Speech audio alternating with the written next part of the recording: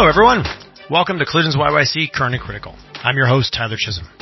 Thank you for joining me today for another good old-fashioned chat. Today's show is brought to you in partnership with our newly minted relationship with SAIT Corporate Training. After 18 months and hundreds of conversations with the leaders, innovators, and the movers and shakers in our city, two things have become abundantly clear. The future of work has arrived, and it always has been all about the people.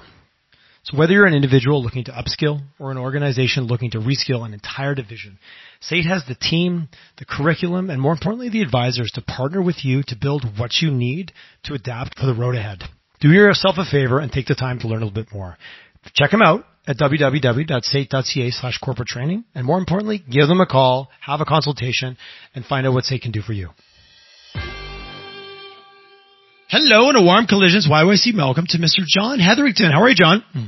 Yeah, doing great, Tyler. Great to meet you again and looking forward to the chat. Yeah, thanks so much for coming on. And I'm going to start big and bold. And when we're joking around of, they always, I've been on your LinkedIn, you've got your hand and you're involved in a lot of different things, which I think is going to really fuel an awesome conversation. But I said, John, how do you want me to introduce you? And your answer, which I love, is a slayer of technology complexity. So I'm going to just we just got into an elevator together and I said, hey, John, what do you do? And you threw that out. And I quickly say, what? Say again? So, with that said, how do you unpack slayer of technology complexity for the audience?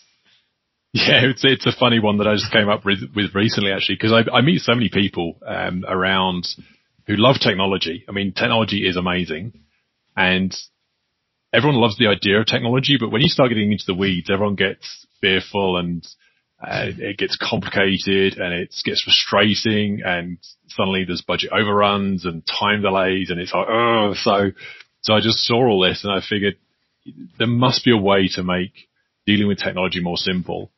And for me, that comes back to really taking it back down to basics, which is creating that end goal, that vision. Why are we doing this? And then creating a structure around how we deliver that. But starts really simple. Okay. I'm just curious. Well, and you, just to give a little bit, you're an adjunct instructor at SAIT, which is how you and I met. You run your own consulting business. You work with Lumina Management Consultants. But I looked at your resume. It's a little bit of a who's who for the resource sector. You've been in this game for a long time. So I'm curious what that phenomenon that you just shared about, technology is amazing, but where are we at in that cycle? Is it because now we've had fails? We've had project overruns? Are we more skeptical or less? I feel like we're in a world where everyone's talking about digital transformation, but those fears sound like they run deep and they've probably been built over the last couple decades even, depending on what organization you're in. Is it getting worse or is it getting better when it comes to that fear? It's definitely getting worse. What's interesting is that, if you look back on a recent stats around how much money we spent in Canada on digital transformation last year, it's in the billions. It's huge. It's $28 billion last year. But then you look at stats from McKinsey saying how 70% of digital transformations fail to reach their goals.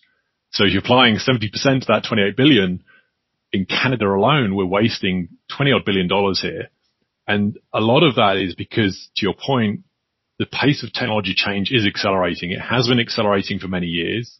There's a lovely, really informative chart from Ray Kurzweil who shows how the pace of technology change is accelerating exponentially over the last 100 years, but in the last 20 to 30 years, it's really picking up pace. And in our personal lives, we have so much access to technology so easily with apps on our phone, new consumer technology coming out all the time. That's now bleeding into our enterprise organization world, where before enterprise organizations used to be the best technology out there. 10, 15 years ago, that was where you went for technology, the best PC, the best mainframe, if you like. Now we have great technology at home and it changes so rapidly. So the pace of change is very difficult to keep up with. No, I joke often with clients of when is Amazon your competitor? They're like, no, we don't sell the same things. I'm like, no. The experience that they provide to their customers is the experience your customer demands from you now across the board of convenience and well organized and that user experience. And I know maybe talking oversimplifying here, but you're right. As consumers, we have this expectation and we do a lot of work in the B2B space with, mid to larger companies in Western Canada. And there's this idea that customers, it's going to be okay that if it's not as good as those consumer experiences they have. Man, we're a finicky bunch though. Like that demand is escalating and customers' patience. I read an article the other day about, almost the risk of all this convenience that we're creating, and we're kind of losing our grit, if you will, because we're so used to it. But when you think about it from a technology perspective, convenience is literally feels like the number one, like remove friction. Like let's just change the word convenience, but just make my life easier, make it better, make it smoother. I'm sure you run into that. When you talk about the problem, I could imagine that's got to be at the root of a large majority of them, or at least a factor to it. And that's why I always like to, when people start talking to me about, hey, we want to go to the cloud, or we want to introduce AI or machine learning, and we want to get into big data, that's great. Love the enthusiasm. Let's do it. But first, let's focus on what we want to achieve, why we want to look at new technology, what problems are we trying to solve. And then that spawns a whole new conversation around, we have so many problems. Everything's a problem. It's, that's why we have busy days at work. That's why we're in meetings back to back. So going back to that simplifying technology and the digital transformation side, it's break down that problem. And I like to use a framework which actually has 3 very distinct sections of problem classification. So it starts with the eliminate, like what are the irritants, the barnacles, the things that just waste your time on a day-to-day basis. And these could be even unproductive meetings, but it might be too many approvals or 10 people to interview someone, or you need approval to hang a poster on the wall. So that'd be the first category, the eliminate. Then you go to the optimize. So the optimize is typically transaction level chains of events or processes which you could automate with technology. And again, I always pick on invoice processing because that's a very easy one to see how we could automate the processing, the review, approval, and payment of an invoice under a certain level. And then the third category is the transform, and that's the humanize element. That's even less about technology. That's more about how we can apply, to your point, that customer service, that really good level of service that people expect, and then what technology applies to that. So if I'm thinking of the hierarchy of a large organization, I'm taking a stretch here, so you can tell me if I'm completely out to lunch. If I even think about the levels of an organization, from the board to the C-suite, to the strategy that they're setting, to the managers that need to implement, to the individuals that are dealing with it, does that also, like, it feels like that those different, almost Venn diagrams or kind of different stages, eliminate, optimize, and transform. Eliminate feels like if I'm like day to day in the grind and it's just like one roadblock after another, I feel that eliminate would be very motivating to me. Where sometimes I've talked to a lot of executive teams and it's all about optimize. We're going to make this better. We're going to do this. We're going to drive costs down. And, it sometimes feels like maybe, okay, great, we've got this big initiative, but don't they know I'm dealing with all these roadblocks? And I've had those conversations at different hierarchies. And then when you have transform, arguably it should be the end result for everybody, that it elevates the human experience. But it almost feels like those other two might be first talked about, but then also at different levels of the organization. So when it gets into change management, am I out left field for starters as I fabricate this theory in my mind here as I chat with you? No, that's spot on actually, Tyler, because again, we assume when everyone talks about technology project or digital transformation, they assume it's a massive program which is going to last years and cost hundreds of millions of dollars. And it really doesn't have to be like that. True, there are big transformation programs that we need to go through, but then to your point, which you made really well around eliminate, is that we as human beings need quick wins. We need to see progress results.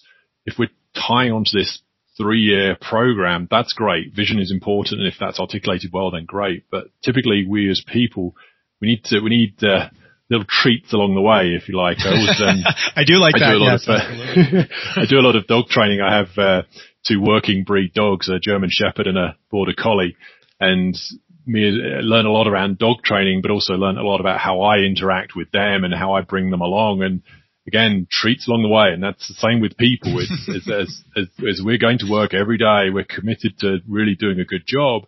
We need to know we're doing the right job at the right time and getting that recognition. And sometimes that's just our self-recognition. No, we've done a good job, which is an eliminate on a daily basis. I love the dog. I'm recently, I'm a COVID cliche, so I'm recently a new puppy owner, and it's an Australian Shepherd. So loves to work, loves to perform, and I'm starting to learn so much about myself and how I treat reward and praise. And it's really like, because with the dog, it's real time. Like that reflection comes back to you almost instantaneously. I wonder who's training who some days, but that's another story. I like what you talked about, and to me that feels like, and I've had a few people on. I recently had Stuart McDonald from WestJet on, the head of IT over there, talking about. He goes, the old days of these 2-year initiatives. He goes, if we need to spin something up in 2 weeks because we need to see it, we need to move forward. And he goes, you have to have a bigger plan. But he goes, it's a much different world now where you have teams that are trying to get those quick wins and trying to do those little micro projects of, how do we fix this sign-in process versus how do we this submitting my expenses is taking forever. Well, if we automate that, that'll say. And I was in a room also with a bunch of very large, enterprise level companies, and all the stuff they were celebrating were tiny little workflow fixes. And I was kind of impressed, and my mindset was like, oh, this is a 3-year initiative. We can't see the end, but it'll probably take 5. Everyone will be frustrated. Budget overruns. Are we moving to yes, you need a big plan, but is it so much more about those little mini sprints now? It is very much so. And I love agile type delivery, and I appreciate that agile doesn't work for a lot of big established organizations. So we can definitely circle back to that. But just to pick up on your point around breaking down those bigger goals, an example, I'm working with a client just recently around reducing the effort on their financial month-end close. So we're reducing the total close process by 3 to 4 days. But to achieve that 3 to 4 days reduction is going to maybe take 6 months. So to start, we're just reducing half a day per month.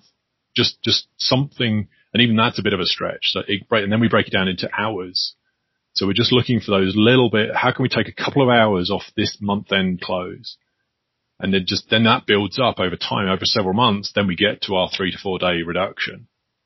So it's starting with those little, and that's where we apply these these mini agile sprints to that overall project. And does that also contribute, I'm assuming, to replacing this daunting, overwhelming, remember we did that last 2-year implementation of some new, whatever, XYZ thing, and it went poorly and everyone was frustrated and burned out at the end. It also feels like it's starting to reprogram that, yes, these technology projects can be short. Everyone gets to have their fingerprints on it, because when you're doing workflow, you need to know how everyone's doing it now so you can fix it arguably. So it feels like it could be more inclusive than it might have been in the past, where it was something that was being done to you versus something you were involved in improving. Maybe just back to the whole change management side of things. Yes, exactly that, Tyler. You're spot on. Although the overall delivery might be multi-year, big program initiative, we're effectively, like you said earlier, with the accelerating pace of technology change, our appetite for change is increasing. We do need that change more often, but we also need to manage that change carefully. So breaking it down into small chunks makes it much easier to digest. Plus it gives us as people that quick win around, I've achieved something in a few weeks or months, as opposed to waiting for that multi-year delivery. Everybody loves a win. We're complex, but sometimes not really. You know what I mean? I say that in a complimentary way. I feel like I made something better, and that I contributed to the organization, and that I took part in that. Back to the I. There's a lot to be said. It's easy to overlook. Something you said that I wanted to touch. Sorry, go ahead. I got something. My brain's spinning, John. You got me thinking about a million things. Yeah, and it's interesting because you touch on that humanizing change management aspect of technology, and that's where I go back to this slaying of technology complexity, because another way to look at technology is a great analogy I saw from Nadia Yusuf on a recent TED Talk, where she articulated that you treat technology like a coworker. I love that. And effectively, you're treating technology, you're humanizing technology, because we see it as this instant solution that's going to solve all our problems. And that's often just not the case. We all know how difficult it is to work with technology sometimes. So if you start to humanize it by treating it like a coworker, it starts to give you a structure for simplifying that technology delivery and ultimately make sure it gives you what you need from solving problems. So if we were to break that down, a great analogy is on that treating it like a coworker is even just starting with onboarding, as I think we're chatting just before there, Tyler, around an onboarding experience for a new company. Sometimes those are really good and sometimes those are really terrible, right? Yeah. So if you treat your technology, so if you apply that onboarding experience to your technology, when technology is coming into your company, it's being onboarded, there needs to be an onboarding process. There needs to be those stages of introducing the technology to people, connecting them with a team, giving people training and communication around what this new technology is. Where is this technology even on the org chart? It's really understanding the concept of this new person, this new concept in your organization. And I would imagine, would that stem from the fact that I would say in the past, and again, I'm just projecting or thinking about different incidents I've been involved with or seen, where it's like, well, no, technology, that's something IT does. They do that, and then I get it, and then I use it, and they're like, but now everybody's involved in technology, and there's being the full stack developer, and then there's just technology literacy. And it feels like we're moving to a place where, and I know IT often was kind of set over, and you only called them when something was broken, and like all those old jokes or Dilbert cartoons or however you want to do that. Where now this is about how the business operates. It's how you deliver value to the customer. It's like, it feels like I love that analogy of treating like a coworker, because now this is part and parcel to, a technology solution isn't something IT takes away and brings back to you and says it's done. They need to work with you to understand your workflows and understand like the impact it's going to have. And it feels like that is part of that shift of like the old IT culture versus maybe this new, more integrated, like this is all of our responsibilities to change these things. Yeah, exactly that. And similar to that analogy of onboarding and treating technology like a coworker, HR has a key role, human resources has a key role to play on onboarding a new person into your organization and your team, but we don't assume HR controls everything and is going to see that through forever. They have a key part to play. But as soon as that person comes into your team, your organization, your department, you then start to work with them. And that's the same with IT. IT have an absolutely key role for making sure the technology works well and it's integrated well into the company. But then we as a team would then take that and build on it. So then we work with IT, we work with HR to make sure they have a really good experience. And there's a recent book called Collective Genius by Linda Hill, a Harvard Business School professor. And she has a great quote, which I think really articulates how we need to think about technology in a new way. And her quote is that we unleash the genius in each of our people and then combine that to create a collective genius. So it's not about the genius of individuals so much anymore. It's about combining that genius into a collective, a collaboration. So you need to think about technology as a collaboration of people and data and process all together.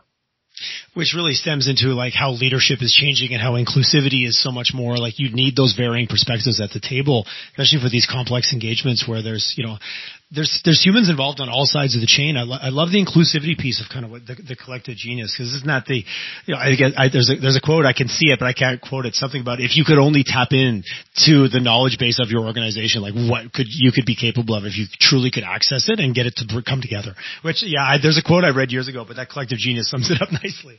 Yes, and it's similar. It also touched into a great mega trend by Peter Diamandis. So okay. Peter Diamandis is an amazing tech entrepreneur. He focuses a lot in the health space around how biotech can help us live longer, ultimately. Mm-hmm. And every year he does mega trends for technology advancement. And his mega trend number 3 for this year was around knowing anything, anytime, anywhere. And Peter was articulating that we're heading towards this world of perfect knowledge, believe it or not. Because we have 1 trillion sensors gathering data, you'll be able to know anything you want, anytime, anywhere.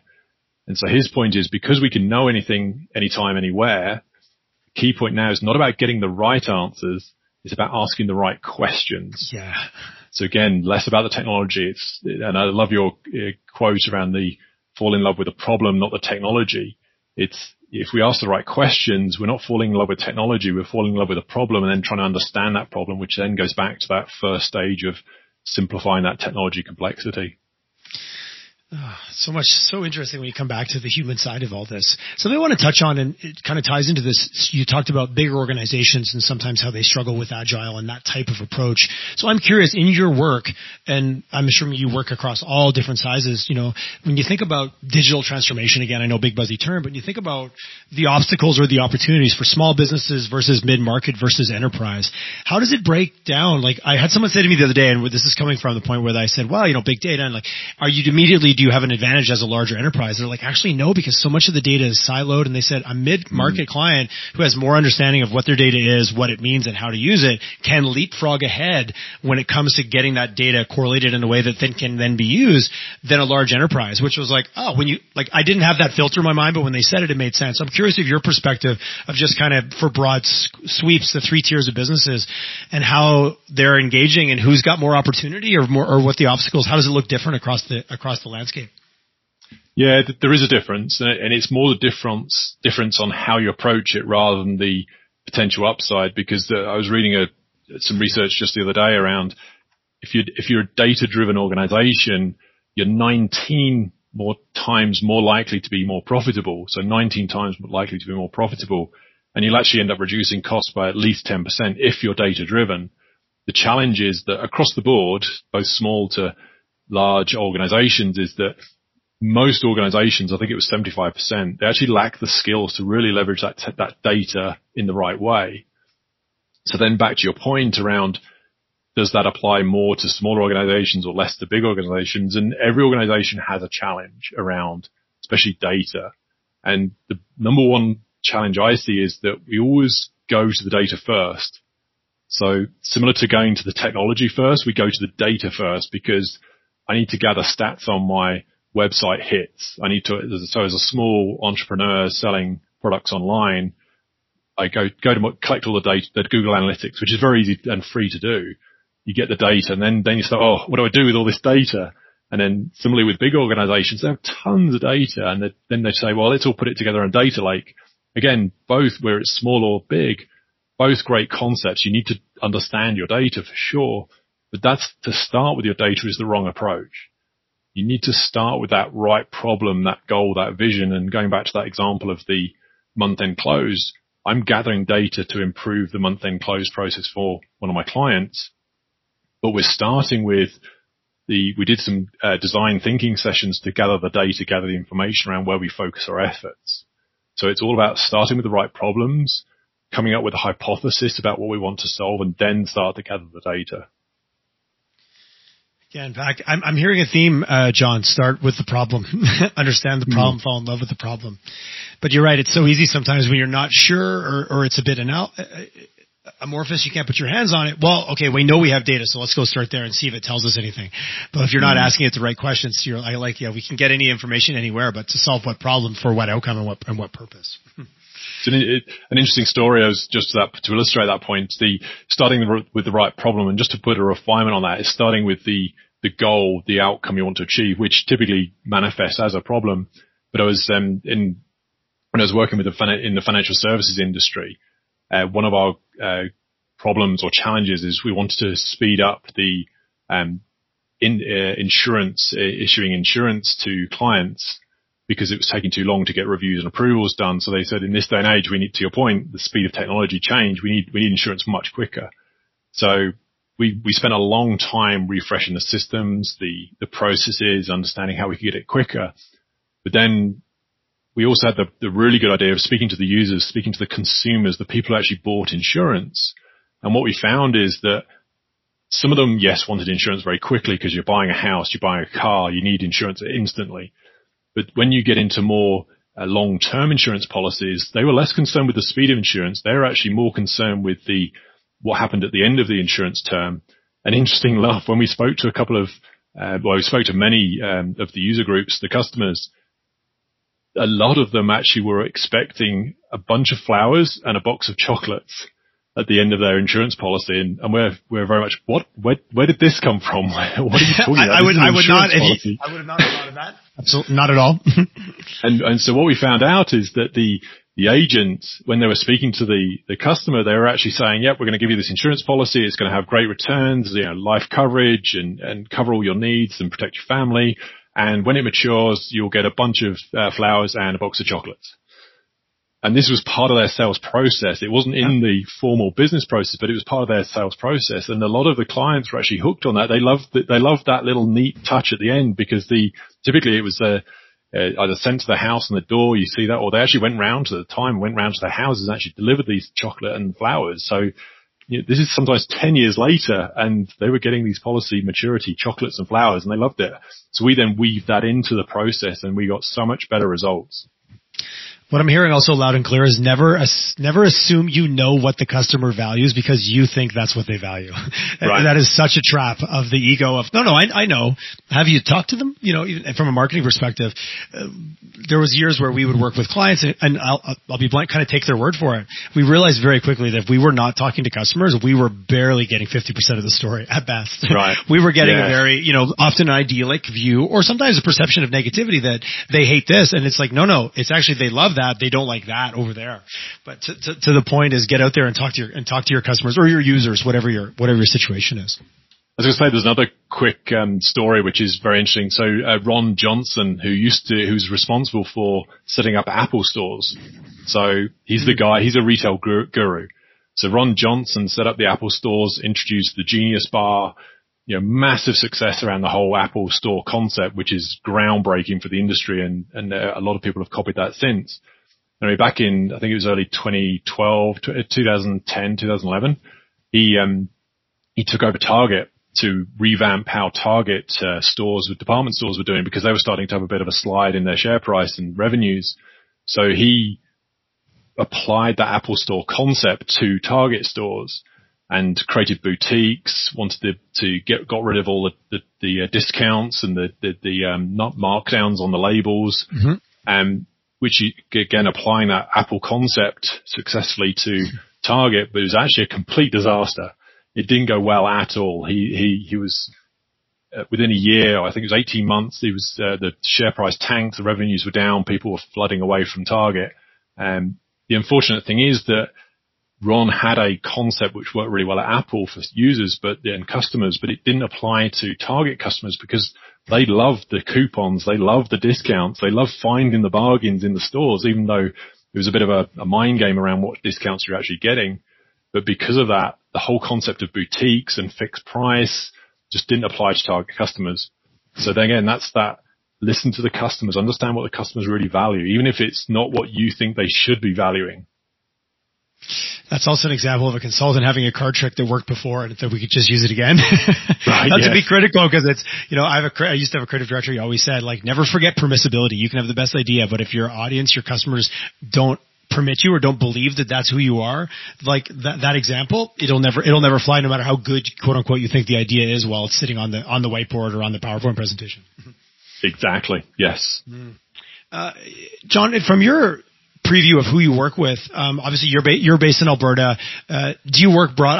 My question where I'm going to go is kind of where we sit, that talent, we will talk about talent actually, but that technology deficit and where Alberta companies sit in trying to kind of catch up to where they need to be to maybe where we're headed versus the rest of Canada or other jurisdictions in the world. And again, not knowing, when you and I didn't chat about this prior, curious kind of your view of where we're at as, Calgary, but Alberta mainly, but against even the rest of Canada or even North America or global, kind of where we sit on this digital journey that, globally we're all on, but arguably some people are farther ahead than others.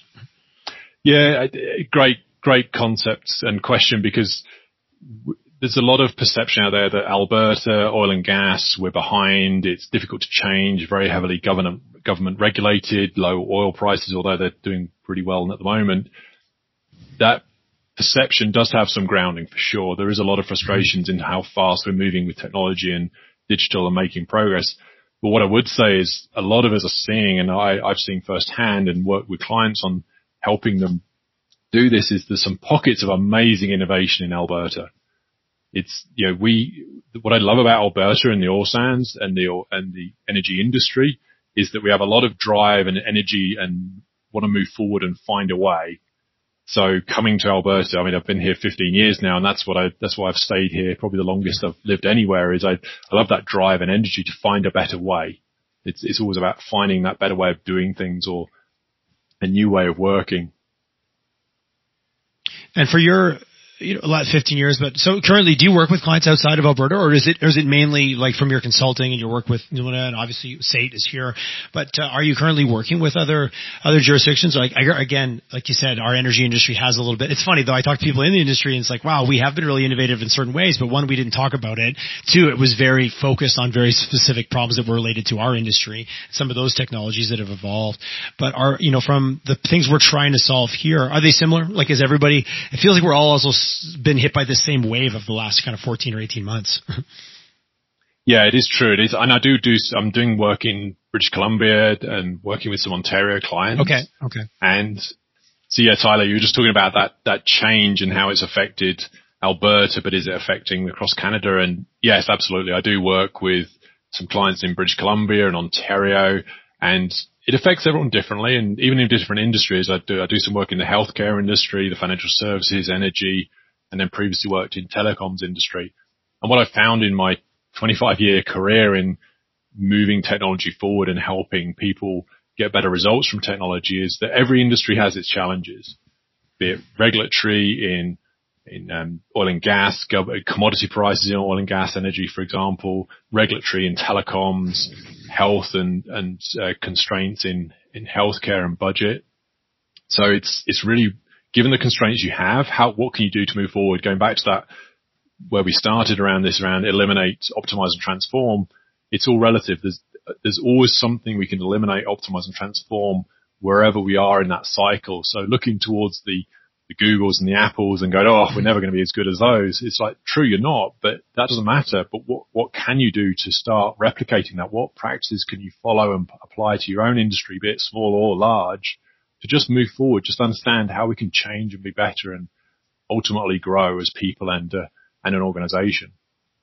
I really appreciate that. And, as a business owner, it's really easy to get overwhelmed and feel like you'll never catch up. Like, you just look at it, and no matter where you are in an organization, there's always a Google or an Apple that's just that much farther ahead. But if you think about your people, you think about your customers, well, what can I do to kind of eliminate friction? What can I do to optimize and ultimately transform? I like those three. Those are going to become part of my new vernacular. I read one of your articles, I think it was written in 2019, but one of the things that we're touching on here is solve the problem completely. I want to explore that a little bit, just in terms of, as anyone who's following along, we are going on a bit of a journey because we talked about the right problem, we talked about all the dynamics, cultural and change, but the problem completely, and of course we're going to get into the technology a little bit at the end because everybody does love to talk about the tech, but when you talk about solving it completely, unpack that a little bit for me. Yeah, it's solving it completely in terms of both. And we always talk about users. We have to keep the customer happy, and that is true. Absolutely vitally important to solve the problem completely for the customer, the stakeholder and it could be the internal customer in terms of who you deliver your financial report or solve that service desk ticket. But it's solving the problem completely for everyone involved, every single stakeholder, consumer who interacts with this change that you're initiating. So recently I've worked on many cloud projects, migrating data to cloud, initiate stand-up cloud, and then using that to then automate invoice processing. So solving the problem completely in terms of, for example, move the invoice processing to the cloud and then ultimately approving invoices quicker. Solving that problem completely applies to both IT stakeholders from, is that data secure? Can we maintain and run that system and data in the cloud securely and efficiently and reliably, all the way down to solving the problem completely for the service provider who needs their invoice paid quickly. So, because if any one of those factors is not considered, then you're not solving that problem completely, because someone's going to walk away from that project or initiative unhappy, and that's where it's not solving it completely. I appreciate that. Completely tied to the impact it's going to have on all the individual people that are involved in whatever the system is that you're working on, or the problem that you're trying to solve. And you're right, it's really easy to fix one thing. The cause and effect. Oh, we didn't extrapolate that out far enough to realize that, this over here is actually going to cause that over there. So it's an incomplete solve. Okay, that got it. Check.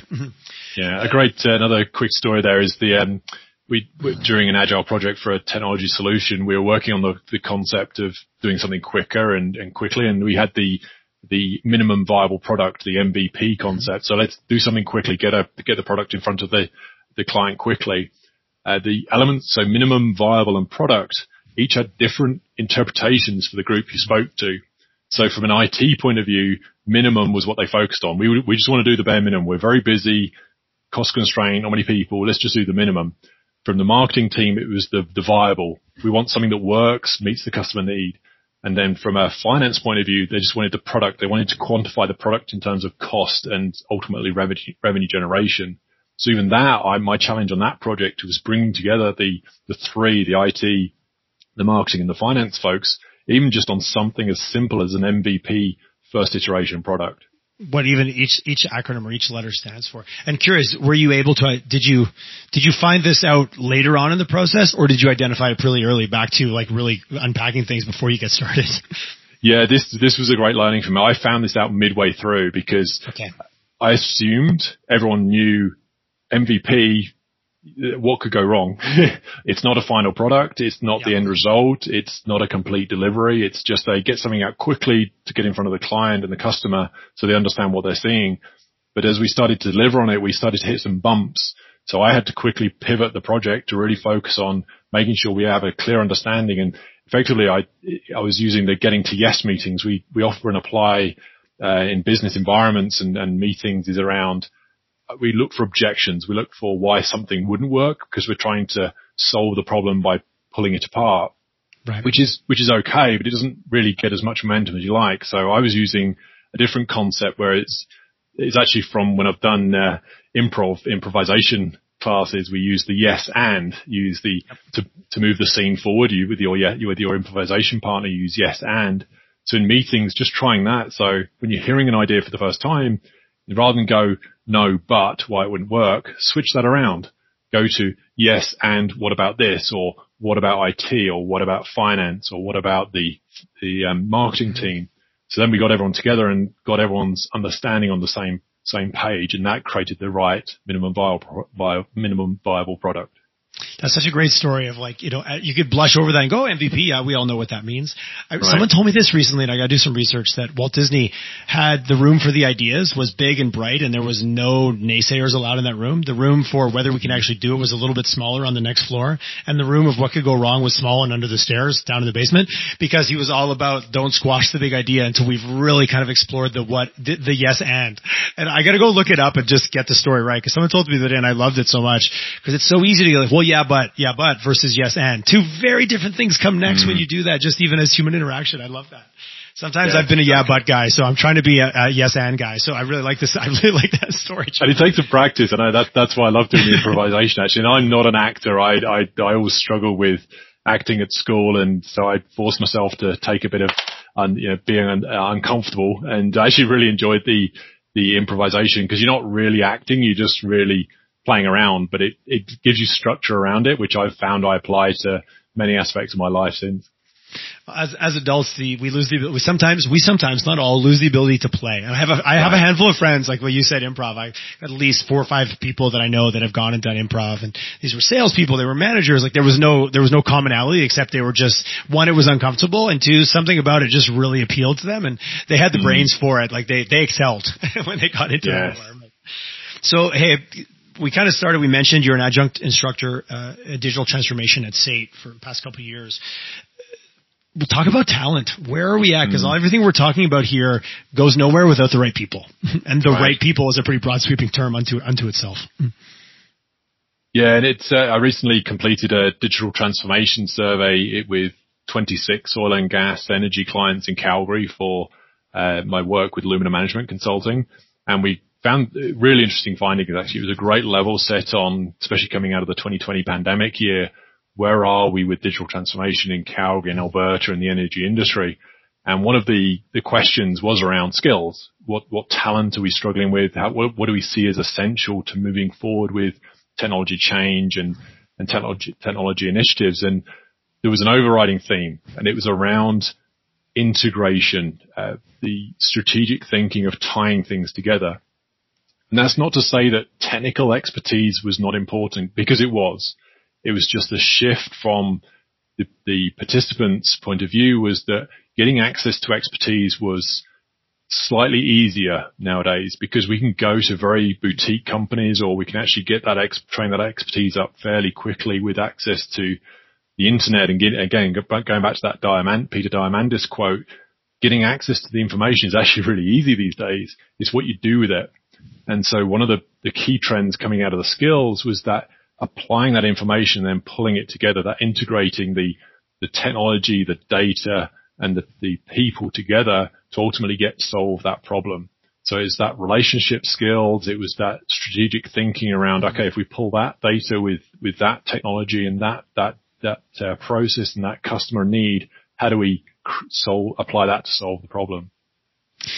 Which is interesting. I think I read an old book, Daniel Pink, just about, essentially the whole mind. I can't remember what it's called. I'm misquoting it, but essentially how, the left brain is becoming so much more, digitized. We can do linear thinking with a computer.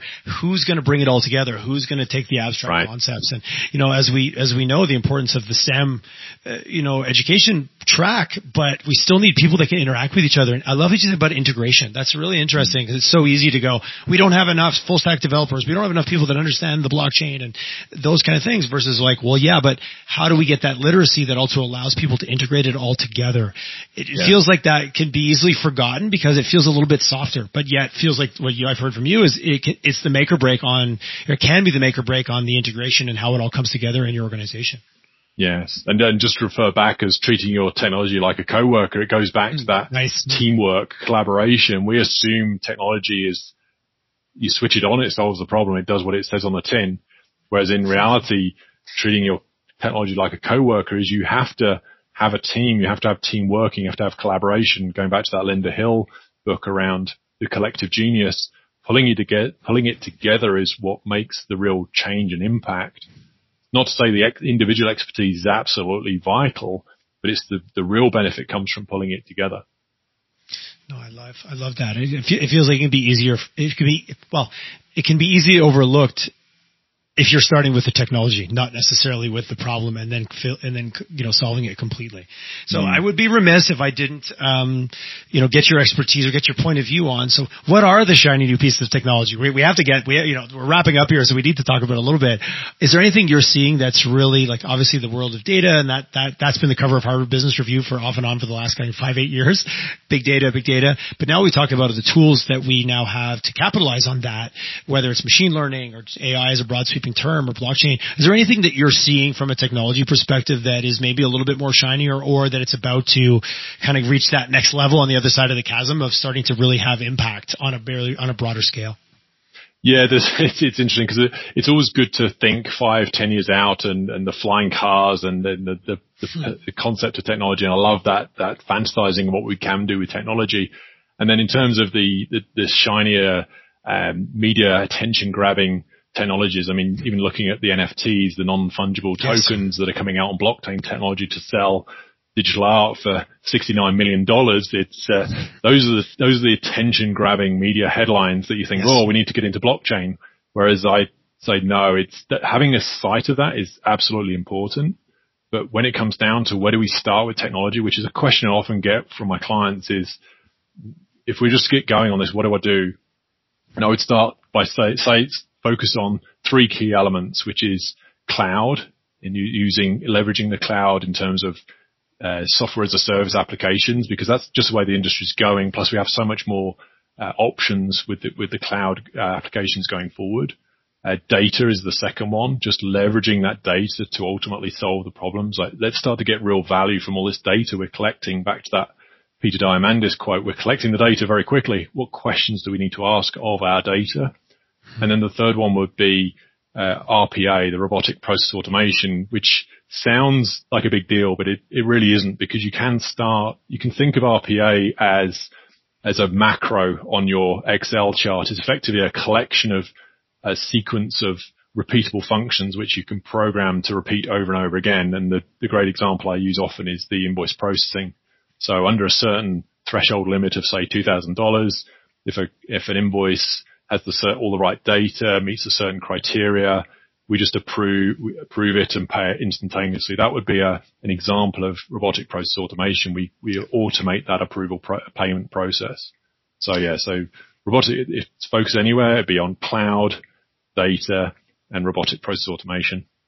I appreciate, again, cloud and data, not words we haven't heard. RPA is an acronym I'm starting to hear a little bit more of, and I think the first time I heard it, my ignorance was, I think of an assembly line. I think of robots that I can physically see, maybe the way but then the individual I was talking to said, no, and they used a banking example of processing checks when you deposit them in the instant teller, and how do we automate that process? So you think about that, because you're right, it does sound a little bit, whoa, that sounds big and I don't understand, but like the reality, that's all around us already in our world. Yes. Back to consumers. Yeah. Exactly that. And it's advanced so much over the last few years that's why RPA, or robotic process automation, has become a concept in industry, because like I say before, it was literally robots on an automaker's production line. Whereas now it's got to the point where you apply these bots into to pull elements of software together to just run a sequence of events. So it really focuses on that. If we go back to that eliminate, optimize, and transform, it really, bots and robotic process automation is really on that optimize. How do we automate a transaction? Interesting. And seeing that, how it's being able to come in on so many levels, because there is so much of our organizations that are quote unquote administrative, that are repetitive, that can be standardized with a little bit of discipline, which is that standardization that allows these processes to work consistently. The same field on the same check is in the same place every time, and it's either filled in or it's not, or some of that if this then that type thinking. Exactly, and at that point, that's when you can start to bring in the machine learning and artificial intelligence, because naturally, once you start to bring a cloud, data, and robotic process automation, you're already collaborating your technologies, back to that treating your technology like a co-worker, the teamwork of RPA, data, and cloud. You're naturally then going to start opening up doors for machine learning and artificial intelligence to start detecting fraud. And going back to that invoice processing example, as the robotic process automation is processing invoices hundreds a day maybe, then the artificial intelligence, the machine learning could start to pull out anomalies, start to spot fraud, start to then trend. When do invoices come in most frequently? What's the most frequent amount by who, which vendor? And then you can start to use the AI to give you suggestions around maybe we should collaborate these types of invoices and products together and then go to the vendor for a negotiation because we're buying hundreds of these widgets every month. Let's go to the vendor and talk about a discount. What I'm hearing is like those three pillars really set you up to then start taking advantage of some of this other kind of next tier or emerging tech or the stuff that's getting all the sexy headlines. Let's just come back to what's catching the media buzz. And if I jump there too quickly because I'm excited as an executive leadership team to optimize using these tools, but I don't have the foundation in place, back to that 70% McKinsey stat right away then. That stat, because you can see why that stat showed up. Yes, exactly. Yes. It's a slippery slope, John. Slippery slope. It is. Yes. And yes. Quick last, a little plug for my friends over at Sate. If I'm like looking to just become more literate in technology, if I'm a leader that's looking to just understand it, or I'm looking to become more of a, I want to become a blockchain developer. Would you recommend like go sign up for some courses? Like, I guess I know it's available everywhere, but I do appreciate getting involved with an organization where they've got some structure and there's been some thinking to what they've put together and how it might benefit you directly as the individual. Yes, absolutely. And that's why I was attracted to work with Sate and help them, because they truly have applied digital transformation to their own organization. So they haven't just said, we're going to teach. They haven't said, we're just going to teach digital transformation. We're actually going to apply those concepts to how we deliver digital transformation education and learning. So yes, there are very specific courses on the blockchain and they're very niche technologies and they're excellent, but they also present and deliver these courses and learning with instructors like myself and a few others who've really lived and breathed it. But then we also apply our digital transformation concepts to how we develop the course material. So we really nail down the problem we're trying to articulate and share with the students, and then talk through the technology solutions, but then bring it back to that solving the problem completely. And that really gives us great structure for how we share the learning and really embed the learning with the students. I really appreciate also the, leading by example isn't the best way. It's the only way that they've adapted this, and it isn't just, we deliver it. We're living it. We're breathing it, because the learning then becomes, exponential. Right. Yes. John, loved our conversation today. It gave me so many things to think about. My brain's going 100 mile an hour over here, which is again my guilty pleasure of why I do these interviews. I get to talk to so many interesting people. Thank you so much for your share today. I love the stories and I love the structure, and you've given me a real framework to think about this in a way that before it was a little bit kind of a bunch of Venn diagrams all laying over top of each other, but you've given it a lot more structure today, which I really appreciate, in a world that you can become overwhelmed in pretty quickly if you're not careful, if you're not disciplined. Exactly. Yeah. What's the best way for people to get a hold of you, John, if they want to learn more, they want to connect, or they want to maybe attend a webinar and get a little more involved with what you're doing? Yeah, for sure. Reach out on LinkedIn. I have a website as well. We can put the link in the podcast information. But always happy to help. Love to chat. Even if just shoot me a direct message on LinkedIn or text me, and we can put my contact details in the podcast details. That's awesome. I appreciate that. So many ways to connect these days. There's no excuse. And I had a guest the other day. They're like, it's not just Calgary. People are willing to help you. Like, reach out. Like, if you're an entrepreneur, if you're dealing with a problem, like, don't stay in a bubble. If you do, that's kind of your choice.